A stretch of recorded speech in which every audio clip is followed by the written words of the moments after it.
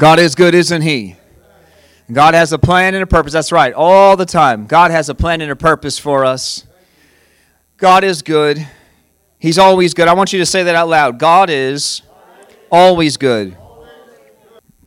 I mentioned some weeks ago, and this is not my sermon, but I just want to very quickly say that I felt like a lot of the church, probably of the world, but I don't live around the world. I live here in the U.S., but I know at this nation that a lot of faith was really challenged in this last year now. A lot of faith just challenged. And it exposed a lot of things in us and in the church. It exposed what the church really is. It exposed what we really believe. So God used it. Everybody say God used it. I want you to say this out loud. God didn't do it. He used it. Remember, God didn't put Jesus on the cross. Satan did. The Jews did. The Romans did. But God used it for His kingdom, didn't He? Right? God didn't raise the hammer. He didn't need to. There was plenty of hatred in this earth. But God doesn't let the enemy's hatred go to waste. What the enemy didn't know was that his hatred was spooled up from before time began. God already had a plan spooled into his hatred for his purpose. Amen. Isn't that incredible? And so there's a lot of things going on in this season right now, and I feel like I didn't plan on saying this, but I need to say it today, is that our faith is present tense, and I believe from the Holy Spirit today will be challenged in this next time more than ever. Our faith needs to be centered and focused on the kingdom of God. Now, I just hear from the Spirit of God that your faith cannot be in a church. I know that in one way we don't separate the two because we are His church. But some things are going to change even more, right? Some churches' doors may close and some may have additional flags out front in the coming seasons. All right, so some things are going to continue to change, and what's going to happen is we're going to have to make pivotal choices in our Christianity from this moment forward. We always knew this time was coming since I was a very little boy. I was born and raised. Jesus is returning and the end times are coming. You don't know when, but you just know. You know what I mean? When we were little, it was 20 years, and then that 20 years is always 20 years. But I had a vision from the Lord when I was around 20. I think I was around 20. I'm almost positive we were pregnant with Elijah. And I had this vision of the Lord, and I saw Jesus weeping. And He said, "Tell my people I'm coming soon." Now, a pastor, I didn't even know this, but a pastor had the same exact vision. It was on DVD at the time, and I had never seen it. Because the same exact words came to my spirit as he said, and I said to the Lord, "I know, Lord." Because I'm thinking, of course I know. I've been hearing this since I was a little boy. I said, "I know, Lord," and He was weeping, and He said to me, "No, you don't." He said, "I'm coming sooner than you think." And I had found out later that there was this very well-known pastor that had this experience with God in this same exact words, and he said the same thing to Jesus, "I know," and the Lord said to him, "No, you don't. I'm coming sooner than you think." This will be a season where we're going to have to really cleave, not to our faith, but our faith in God. Because faith itself, if all you have is faith, it will be crushed and challenged. Our faith is going to have to bypass the word faith, the idea of faith, because I had mentioned some weeks ago, I know this, but there's a faith that can achieve things, because God's given us power, and I'm going to speak about some things about His name, and there are things that you can do because you are you are God's representative on the earth. You are His ambassador. The secular person like a Bill Gates gives away billions of dollars a year, and he can't give it away fast enough. It comes back because he's actively using principles that God established, like gravity. You don't have to be a Christian for gravity to exist.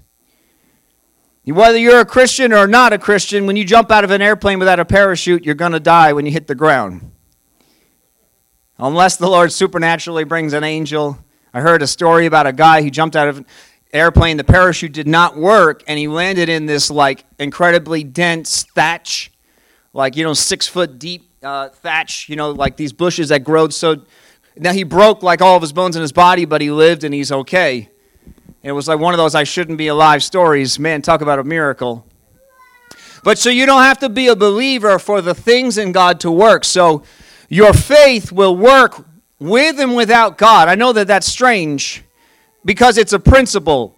There are people that believe that they're not sick in other religions, and their belief is so strong. God has given this ability of belief that they've believed themselves out of their beds and had nothing to do with God. I mean, it does, but they don't acknowledge Him. Does that make sense?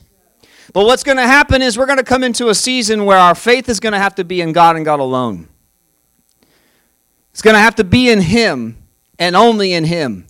Because some of the things that we used to anchor to as part of our faith, like we don't even realize it, but part of our faith, one of the anchors is a peace and security in our church. Just churches across the world, just part of your security. And when the church is gone, and I really believe the Lord gave us a preview this year, and I believe it was out of His grace that the churches were closed, so that we would be challenged to come to the place, maybe not right here in this building, but across the nation and across the world, that the church would make a decision, I'm a believer even though my church is closed. That I'm going to actually, in fact, become even a stronger Christian even though my church is closed. And those days, I think, are going to increase, and so I didn't mean to get into that, but I believe the Holy Spirit just had some things that He wanted to say today. Is that okay? And so we're going to have to grab a hold of our faith in Him more than ever. Our faith in the Lord Jesus Christ, our faith in God. And I believe the Holy Spirit's not going to leave us there. In fact, I want to segue right into my sermon.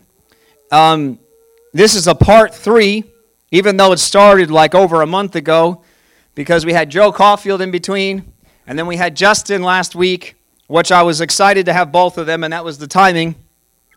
So you probably don't remember, but that's okay. I'm not offended, because I had to go and refresh myself in my notes of where the Lord wanted me to go. But you can listen to the podcast, and I really do believe that the 3 parts do go hand in hand together. So if you have time this week and you want to get on the podcast and listen to part 1 and part 2, I believe that the Lord's going to bring some things together here in part 3. And it's this. We're going to turn together in the book of John chapter 14. And this is directly segueing from where I just left off in this thing that the Lord had me start saying, the Holy Spirit speaking this morning, that He is not going to abandon us, verse 18. John 14, verse 18 says, I will not abandon you. I want you to read this out loud.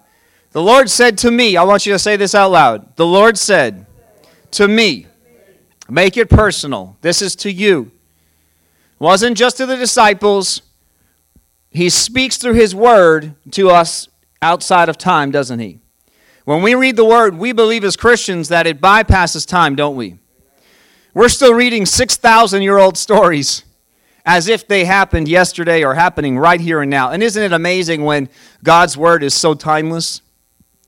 Right? How many people across the world do you think feel a little abandoned right now? A little orphaned? I believe in this church you have a strong faith here.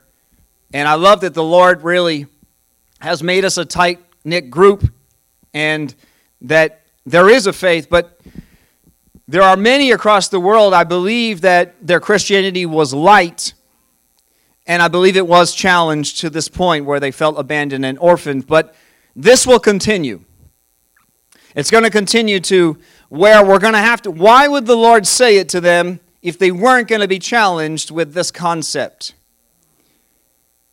The only reason Jesus said it is because there will be coming a time where you're going to feel abandoned and feel orphaned. And we need to know right now that the Lord has not abandoned us and we are not orphans. He says, He, let's read this out loud. He will come to me. It says, soon the world will no longer see me, but you will see me. Since I live, you also will live. When I'm raised to life again, you will know that I am in my Father, and you are in me, and I am in you. Amen. It's amazing to me when I look throughout history, from the 2,000 years that Jesus said this to now, what has happened to this earth. I mean, I know that I'm a broken record when I talk about war history, but I just can't believe World War II and World War I, World War II, the 1918 flu epidemic that hit this earth. And I would have been on the street corner saying, Jesus, you better get yourself ready, because the Antichrist he's alive and he's moving, he's trying to conquer the world, and you better be ready. And then we go into these seasons of peace, the 1950s, right? I mean, I think we can all agree it was probably the greatest decade in American history as far as peace and ease, and that was the Betty Boo Bop, right? We're getting a little amen back there. The cars were cool, music was cool, it was nothing too edgy yet. War was a price that was paid, but they knew that it was a price that it was worthwhile paid, so let's live life. Right? It was before the 60s, before the rebellion. There's just peace and happiness and newspapers and nice hats and nice suits. My grandfather, I've seen the photos, was out there doing gardening with a suit on. What a strange time in history. And peaceful time. And then 60s happen, rebellion, right? And then the children are born from this rebellion. It's my generation. Everybody's wondering, why are millennials so crazy? Well, we rebelled. We just started saying, God, forget you. Evolution is no longer a theory. That's our new theology. Babies are no longer sacred. Marriage is no longer sacred. Just do whatever you want, little by little. And so, even if we are on the precipice of another time like World War I and World War II, and it's going to continue on for another 2,000 years, I believe that what they would have felt then, 100 years ago, as far as when you look at what's going on in the world, I think you'd be saying, Lord, where are you?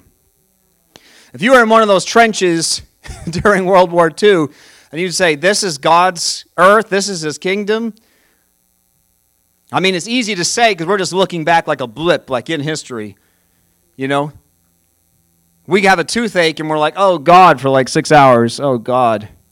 You've abandoned me, I'm forsaken. Imagine trench foot for weeks on end.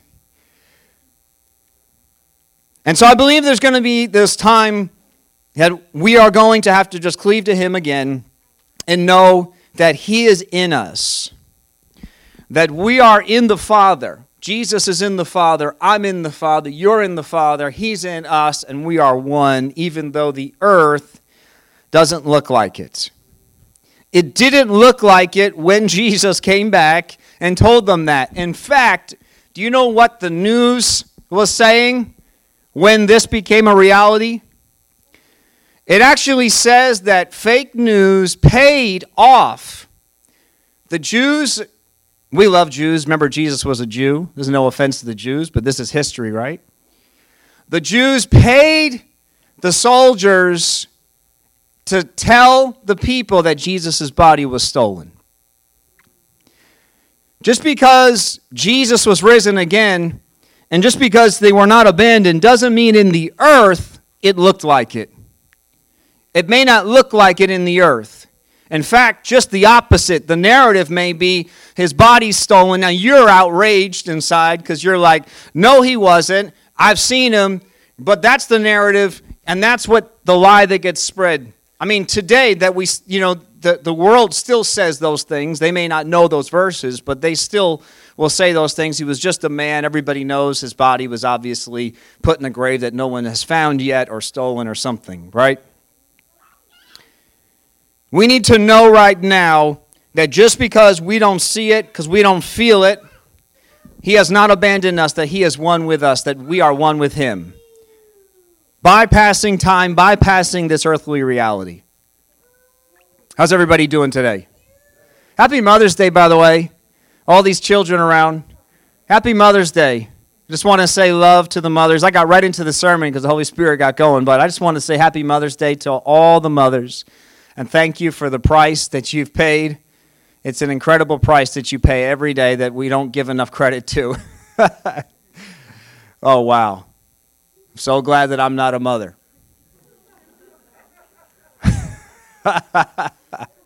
That's a hard job. Oh, man. Wow. Amen. Children are a blessing, aren't they? They are such a blessing. I just saw it in the back. There's a little tiny thing in the children's church. That was the children's church last year. It says, children are a blessing. I just noted it on the way out, and I thought, wow, what a thing to see for Mother's Day. This is the next generation, and this is God's kingdom right here. Wow. Amen, and thank you for it, Lord. Thank you for the children. Just like Jesus said, don't push the children away. Tell them to come to me.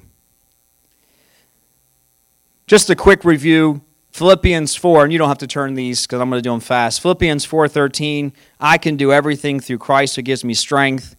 1 Corinthians 1, chapter 1, verse 7, every spiritual gift we need is in Christ while we're waiting for his return. 2 Peter chapter 1, verse 3, by his divine power, God's given us everything we need. 2 Corinthians chapter 1, verse 22, he's identified us as his own by placing the Holy Spirit in our hearts as the first installment that guarantees. Everybody say guarantees. The Holy Spirit's the first installment that guarantees everything he has promised us. That was a review from weeks 1 and 2. Everything we need is in him, and the Holy Spirit was given as the seal, as the first installment. That's the guarantee. And it says in John 16, and you can turn with me here, John chapter 16, and we're going to start in verse 13. John 16, verse 13 says, when the Spirit of truth comes, he will guide you into all truth. He will not speak on his own, but will tell you what he has heard. He will tell you about the future. He will bring me glory, bring Jesus glory, by telling you whatever he receives from me. All that belongs to the Father is mine. That is why I said, the Spirit will tell you whatever he receives from me. So you have sorrow now. Everybody say, I have sorrow, but I will see again. I will see him again. It says, then you will rejoice, and no one can rob you of that joy. At that time, everybody say, at that time. Who knows what that time is? Anybody know what that time is? Is that time past, present, or future? Ooh, that's a trick question. Because technically there is no time with God. That's why it's a trick question. Because, the second that Jesus said it's finished on the cross, it was done. It was finished. And when he told the disciples what he told them, he was telling it to us. We just didn't hear it yet, but it was told once and for all. So the time was then and the time is now. We're not waiting for this to come, and yet we're also waiting for the final fulfillment, the new earth and the new heaven. But he says, at that time, which is now, for us, you will ask the Father directly, and he will grant your request because you use my name. Everybody say, his name. He said, you have not done this before, but ask using my name, and you will receive, and you will have abundant joy. What I've been preaching on for these 3 weeks is that there is no excuse for our inadequacies, and that's not a pressure. I don't mean it as a condemnation. I just mean it's not like that we're filled with excuses, but that God has done everything for us.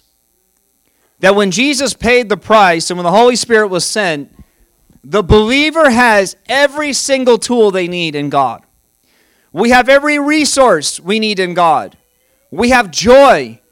We have peace. We have hope. We have life. We have everything spiritually and physically.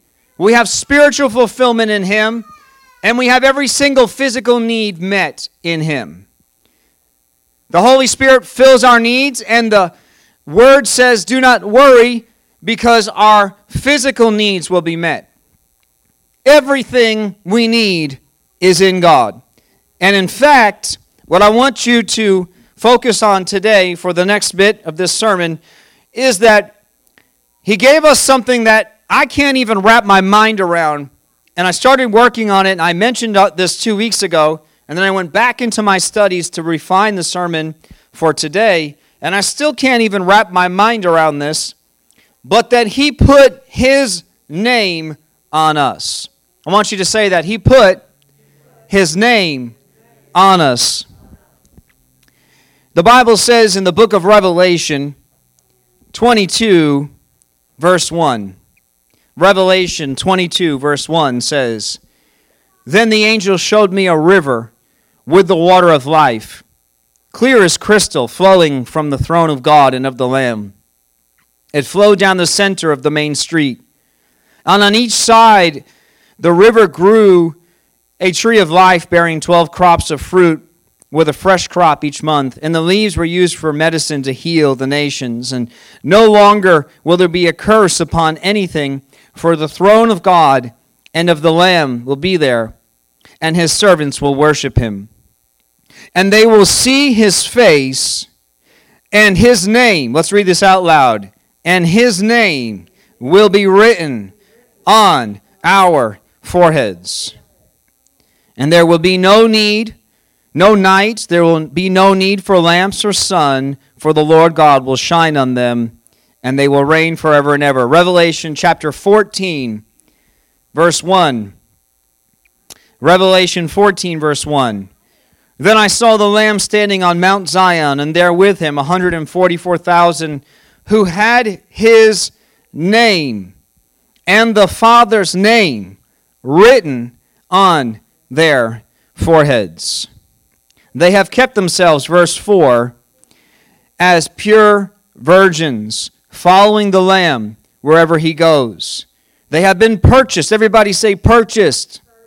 They have been purchased and set apart and sealed with His name from among the people of the earth as a special offering to God and to the Lamb. Now this verse is talking about the 144,000, but we can apply this same exact verse because you go through the scriptures and the same exact thing happened, and we're going to get into that today, but happened to the whole church, not just the 144, but that the whole church was set apart.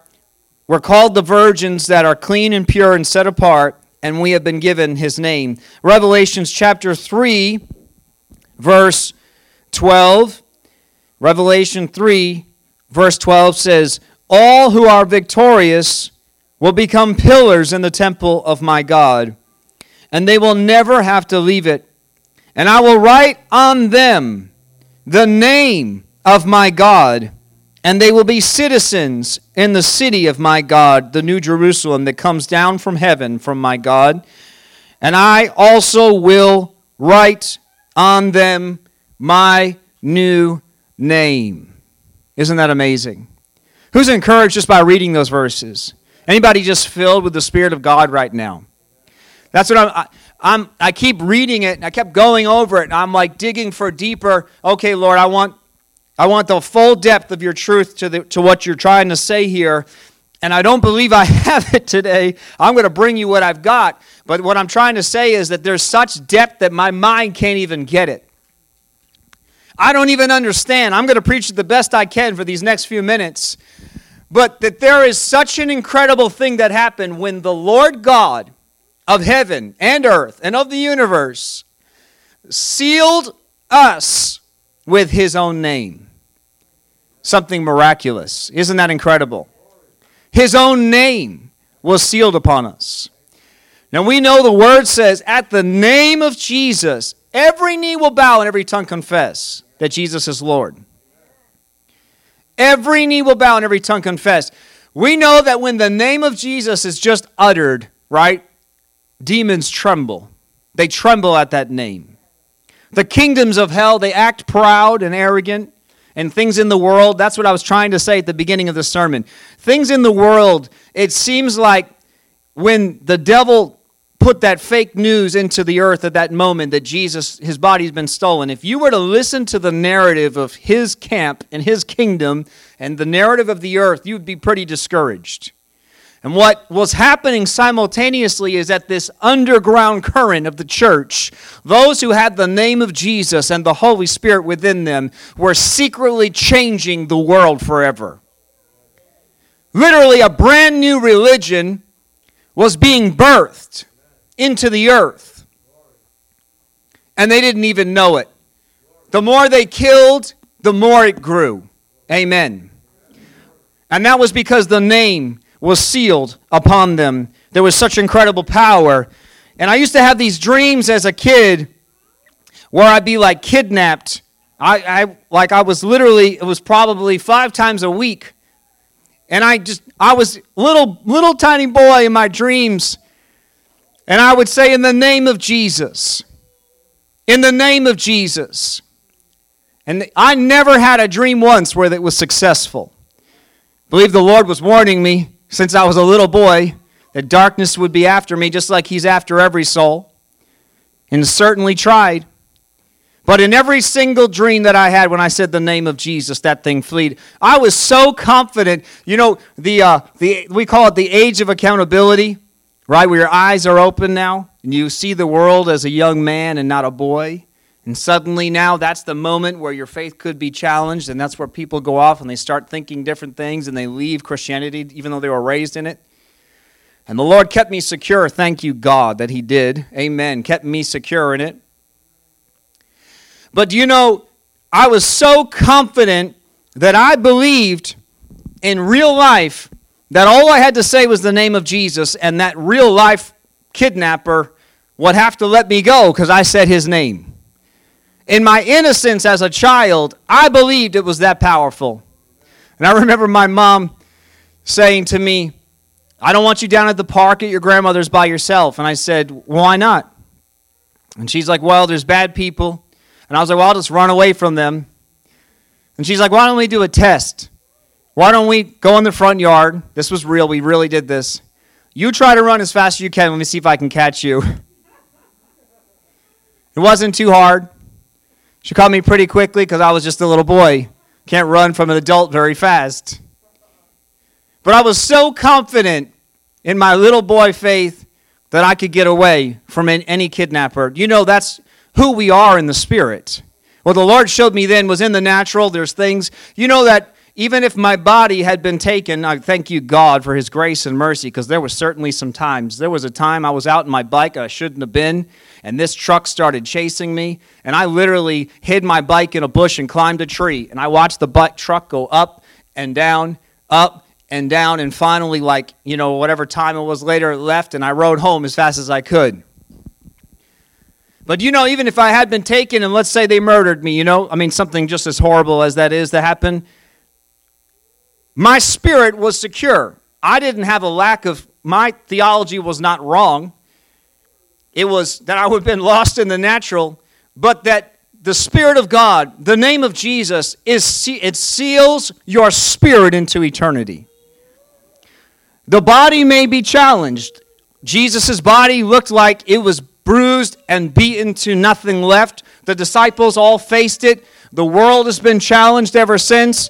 But the Spirit of God that is in his church could not be shaken, could not be touched. The Spirit of God kept growing and growing and growing and growing, and the church could not be stopped. Amen. That's the name of Jesus sealed upon us. We need to understand that today. Even if they kill the body, the Lord says, do not fear them. Because he's in charge of our soul. He has our souls in his hand. What does it mean to have a name? There's so much to a name. A name can represent royalty and honor.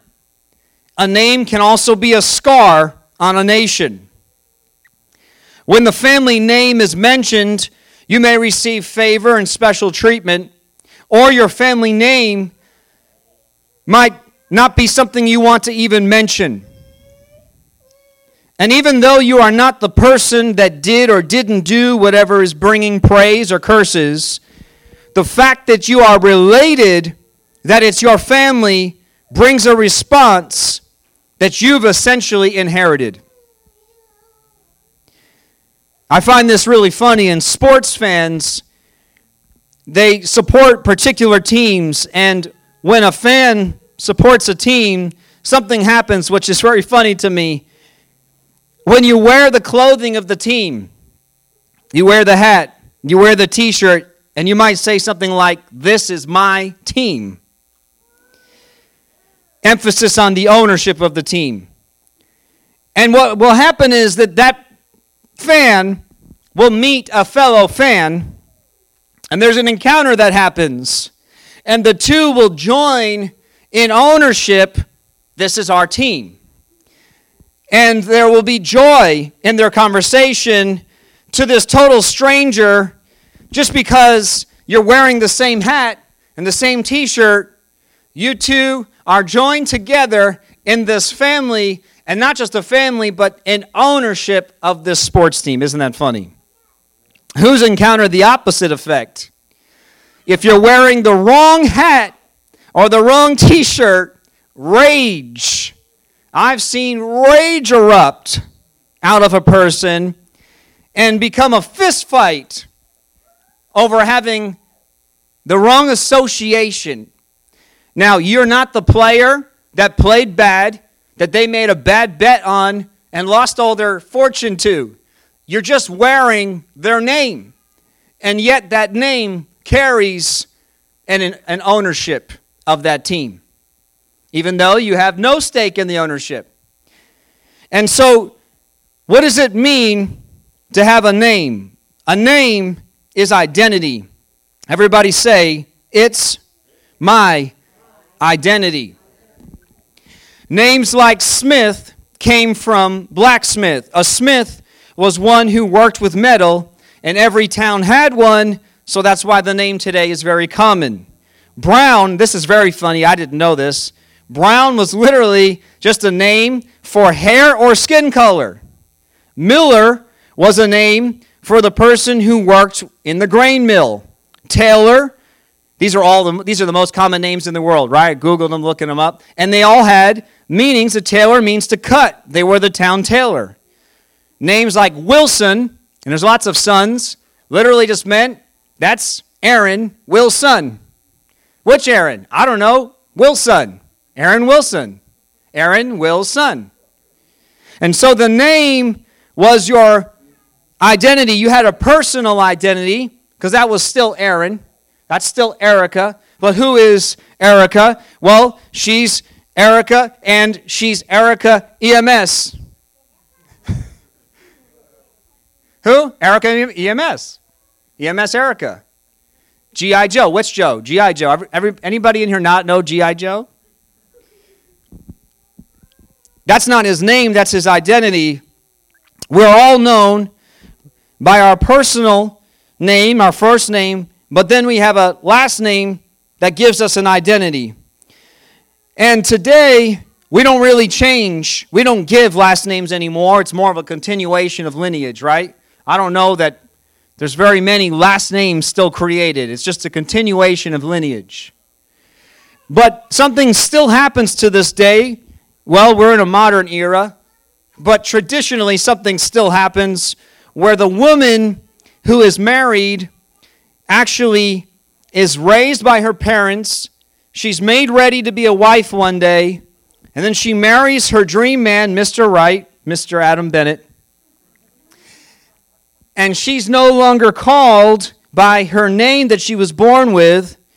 She retains her first name, but she's identified with a new last name. Now, spiritually, we were born Adam Anarchy, Sally Sinner, Bill Backslider, William Worldly, Debbie Devil. But we exchanged vows with Jesus. He said, you are no longer called by that name. Now your identity is Christ. You are still you, I'm still Adam. But when the Father sees you, and for that matter, the devil sees you, he might try to make you feel like he doesn't know who you are, but he knows who you are. The world might try to downplay who you are. They might have their fake news narrative. Churches are closed because it doesn't exist anyway. Come on. But in the kingdom, in the spirit, God knows who you are and changed your name, and so does the enemy. And we're going to talk about what happens when he doesn't know your name as well. I'm still Adam, but when he sees me, I'm identified. I've been grafted in to the family of Jesus. I gained a name. Now, I'm just little Adam, little nobody. David's like, who am I that you're mindful of me? Who is man that you're mindful of him? And he took little man and he grafted him into the kingdom of God and put his family name on them. I don't think we realize in our modern era how much a family name, the power to family lineage, and what family name means. It's becoming, it's less and less a big deal, but throughout history, your name literally made you royalty or a pauper, just by the name you were born with. And it was almost something you couldn't shake in the natural. You had to do something spectacular like slay a dragon. Wait, what? Did he just say dragon? Isn't that mythology? Maybe. But Jesus took us and brought us supernaturally through marriage into his family. And this is what the Bible says. I just want to read some things here. It says in Ephesians 5, Christ is the head of the church. Verse 23, he is the Savior of the body of the church. And it says the church, verse 24, submits to Christ. The church submits to Christ. It says in verse 25 that Christ loved the church. He gave himself up for her to make her holy and clean, washing by the cleansing of God's word. Verse 27, he did this to present her to himself as a glorious church without spot or wrinkle or any other blemish. She's holy and without fault. It says in verse 29, Christ cares for the church. It says in verse 31 that just as a man leaves his father and mother and is joined to his wife, the two are united into one. You are no longer who you were. You still retain a part of your identity. It's not that God doesn't care about us. We still retain personality. We retain some traits. Some traits need to die. Some things he's going to use for the kingdom. But you become one with him. It says in verse 32, this is a great mystery, but it's an illustration of the way Christ and the church are one. The Bible says there that we've become one flesh. We have literally become the bride to the husband Christ. Now some things happen. These next minutes, I just want to bring some points here together. Something supernatural happened. And it happened in the kingdom of heaven, but it also happened in the earth. You may not see it, you may not feel it, you may not be aware of it, but something happened in the spiritual world in this earth. No matter what they say, no matter what you see, no matter what you know in your human knowledge, in the spirit world, when heaven and hell look at you, you have a mark on you. You have been marked by God. God put a ring upon your finger, and that means that you are set apart, right? What's that ring mean? I have a tattoo on my finger. And when you see that ring, what does that mean? That means that they're taken. That means they're mine. And in fact, not just that, but if the enemy were to see a ring on a woman's hand out in the town square, And they said to her, whose ring is that? And she says, oh, it's King Arthur's. I'm King Arthur's. All that she would have had to do is just say the name. And suddenly, she is not him, but they would back away in honor and the authority and who she was. Both good, bad, and ugly would have some respect for her because of who he is. The enemy likes to parade around like you're nothing and you're nobody. God doesn't care about you. The world doesn't care about you. You've got no power. You've got no authority. But you don't even realize what's happening in the spirit world when you pray, when you say the name of Jesus. Something supernatural is changing. Imagine if I asked the disciples a question, do you think that the church is growing? I don't know what their answer would quite be. I would say, they would say yes, but do you think they could envision what it is 2,000 years later? Do you think they could fully understand the price that they were paying, what was actually happening while they're being beaten and persecuted? Do you think they could fully understand the growth of the church? I don't think so. I think they'd have faith to believe whatever God can do, will do, but I don't know that they can understand what God was actually doing in the supernatural, in the unseen, by that name being upon them.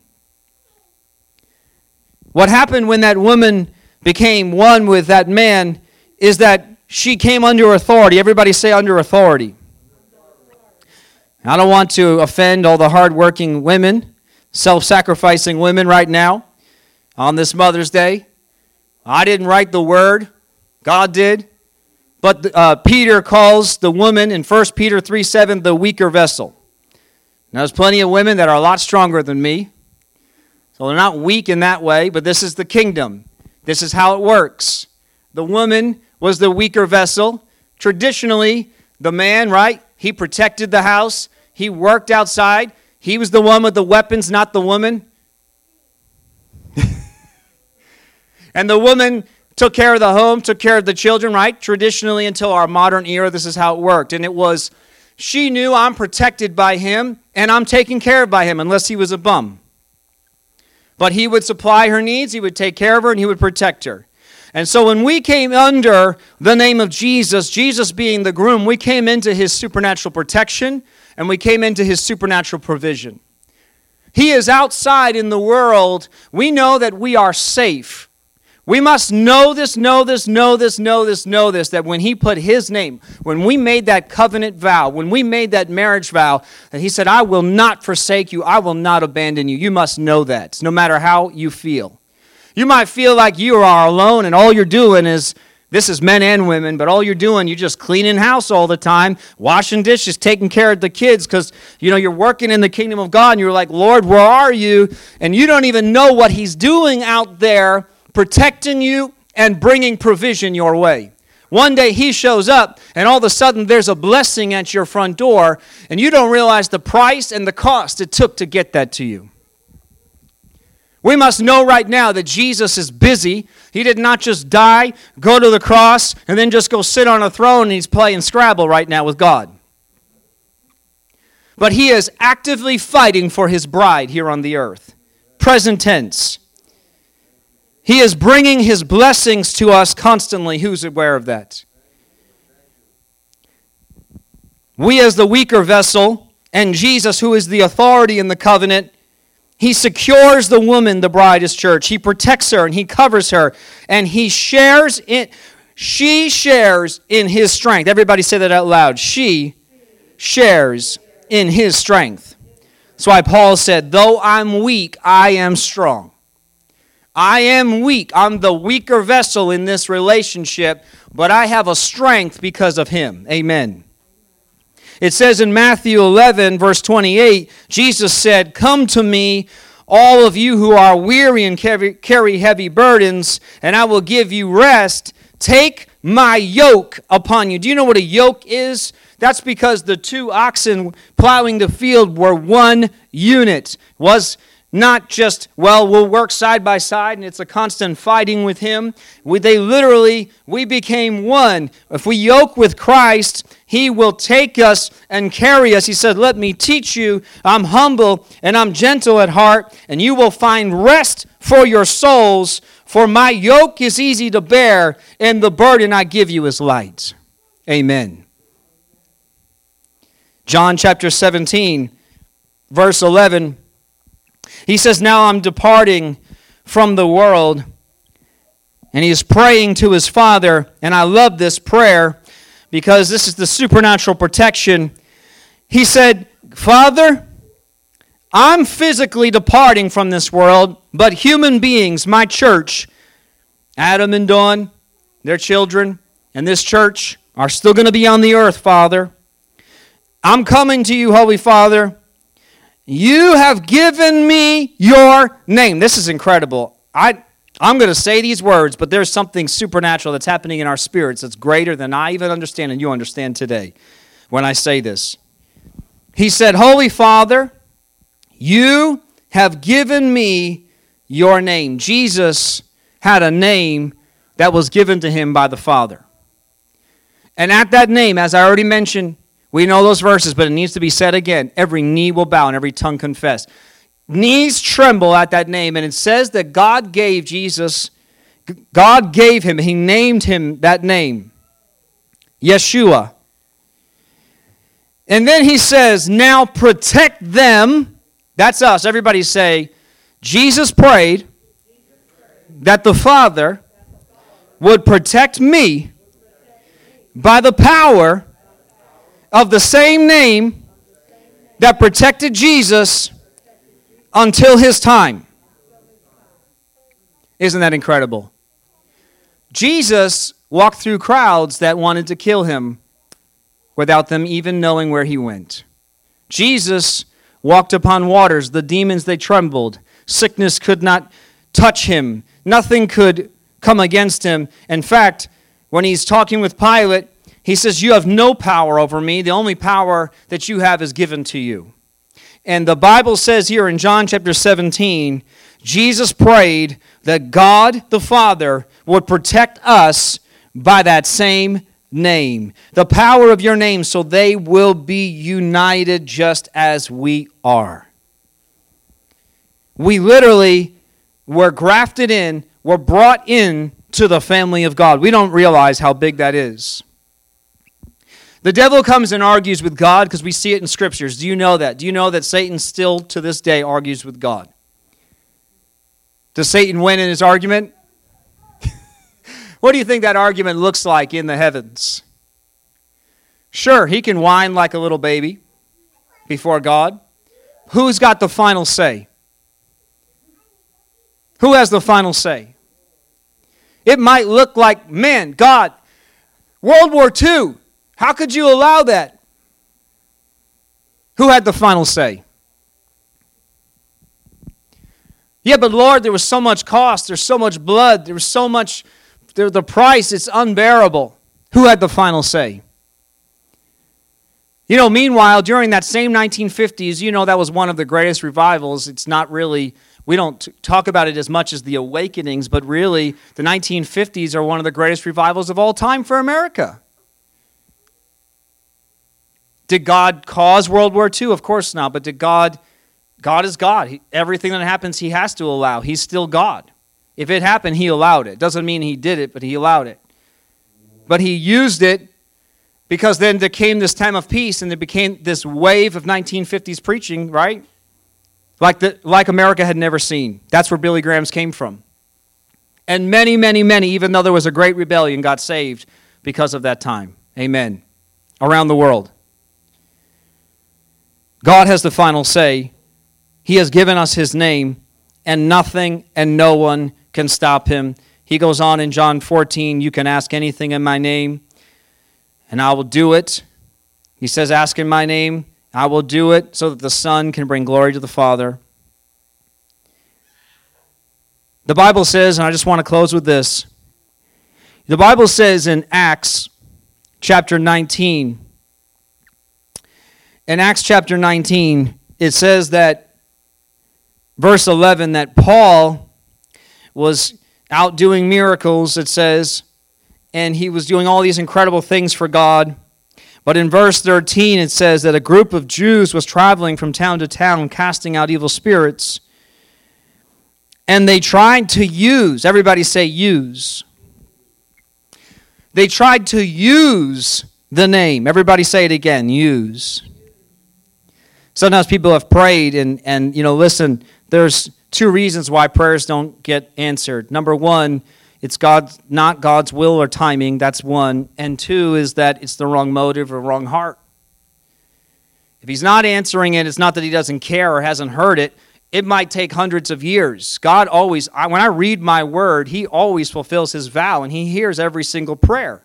I don't read in my word about any prayer not getting answered. It may have taken lifetimes, but God is not in the earth. God is outside. God is a kingdom God. He's not an earth God. Amen. And then there was a group of people throughout history, this still goes on, that uses the name of Jesus like a tool. And it says they tried to use the name of the Lord Jesus in their incantation, saying, I command you in the name of Jesus, whom Paul preaches, to come out. And says that these 7 sons of this leading priest, his name was Sceva, and these 7 sons were out traveling and doing this. And it says, verse 15, that they tried it, and the evil spirit replied, I know Jesus, and I know Paul. What he's trying to say is, I know Jesus, and Paul knows Jesus. Everybody say it out loud. I know Jesus, and I know Paul because I see the mark of Jesus on Paul. But he says, but I don't know you. Then the man with the evil spirit leaped on them, overpowered them, and attacked them with such violence that they fled from the house naked and battered. And the story of what happened spread quickly all through Ephesus to Jews and Greeks alike. And a solemn fear descended on the city, and the name of the Lord Jesus was greatly honored. Many who became believers, I thought this was interesting because I never noticed this, that they became believers first, but then just because they believed, they had to confess their sinful practices. And a number of them who had been practicing, a number of who? Of the believers, had been practicing sorcery, brought their incantation books and burned them at public bonfire, and the value of the books was several $1 million. This was not the world. I never noticed this. All my years, I've never noticed that it was actually the believers. They believed in the name of Jesus, but they didn't know Jesus.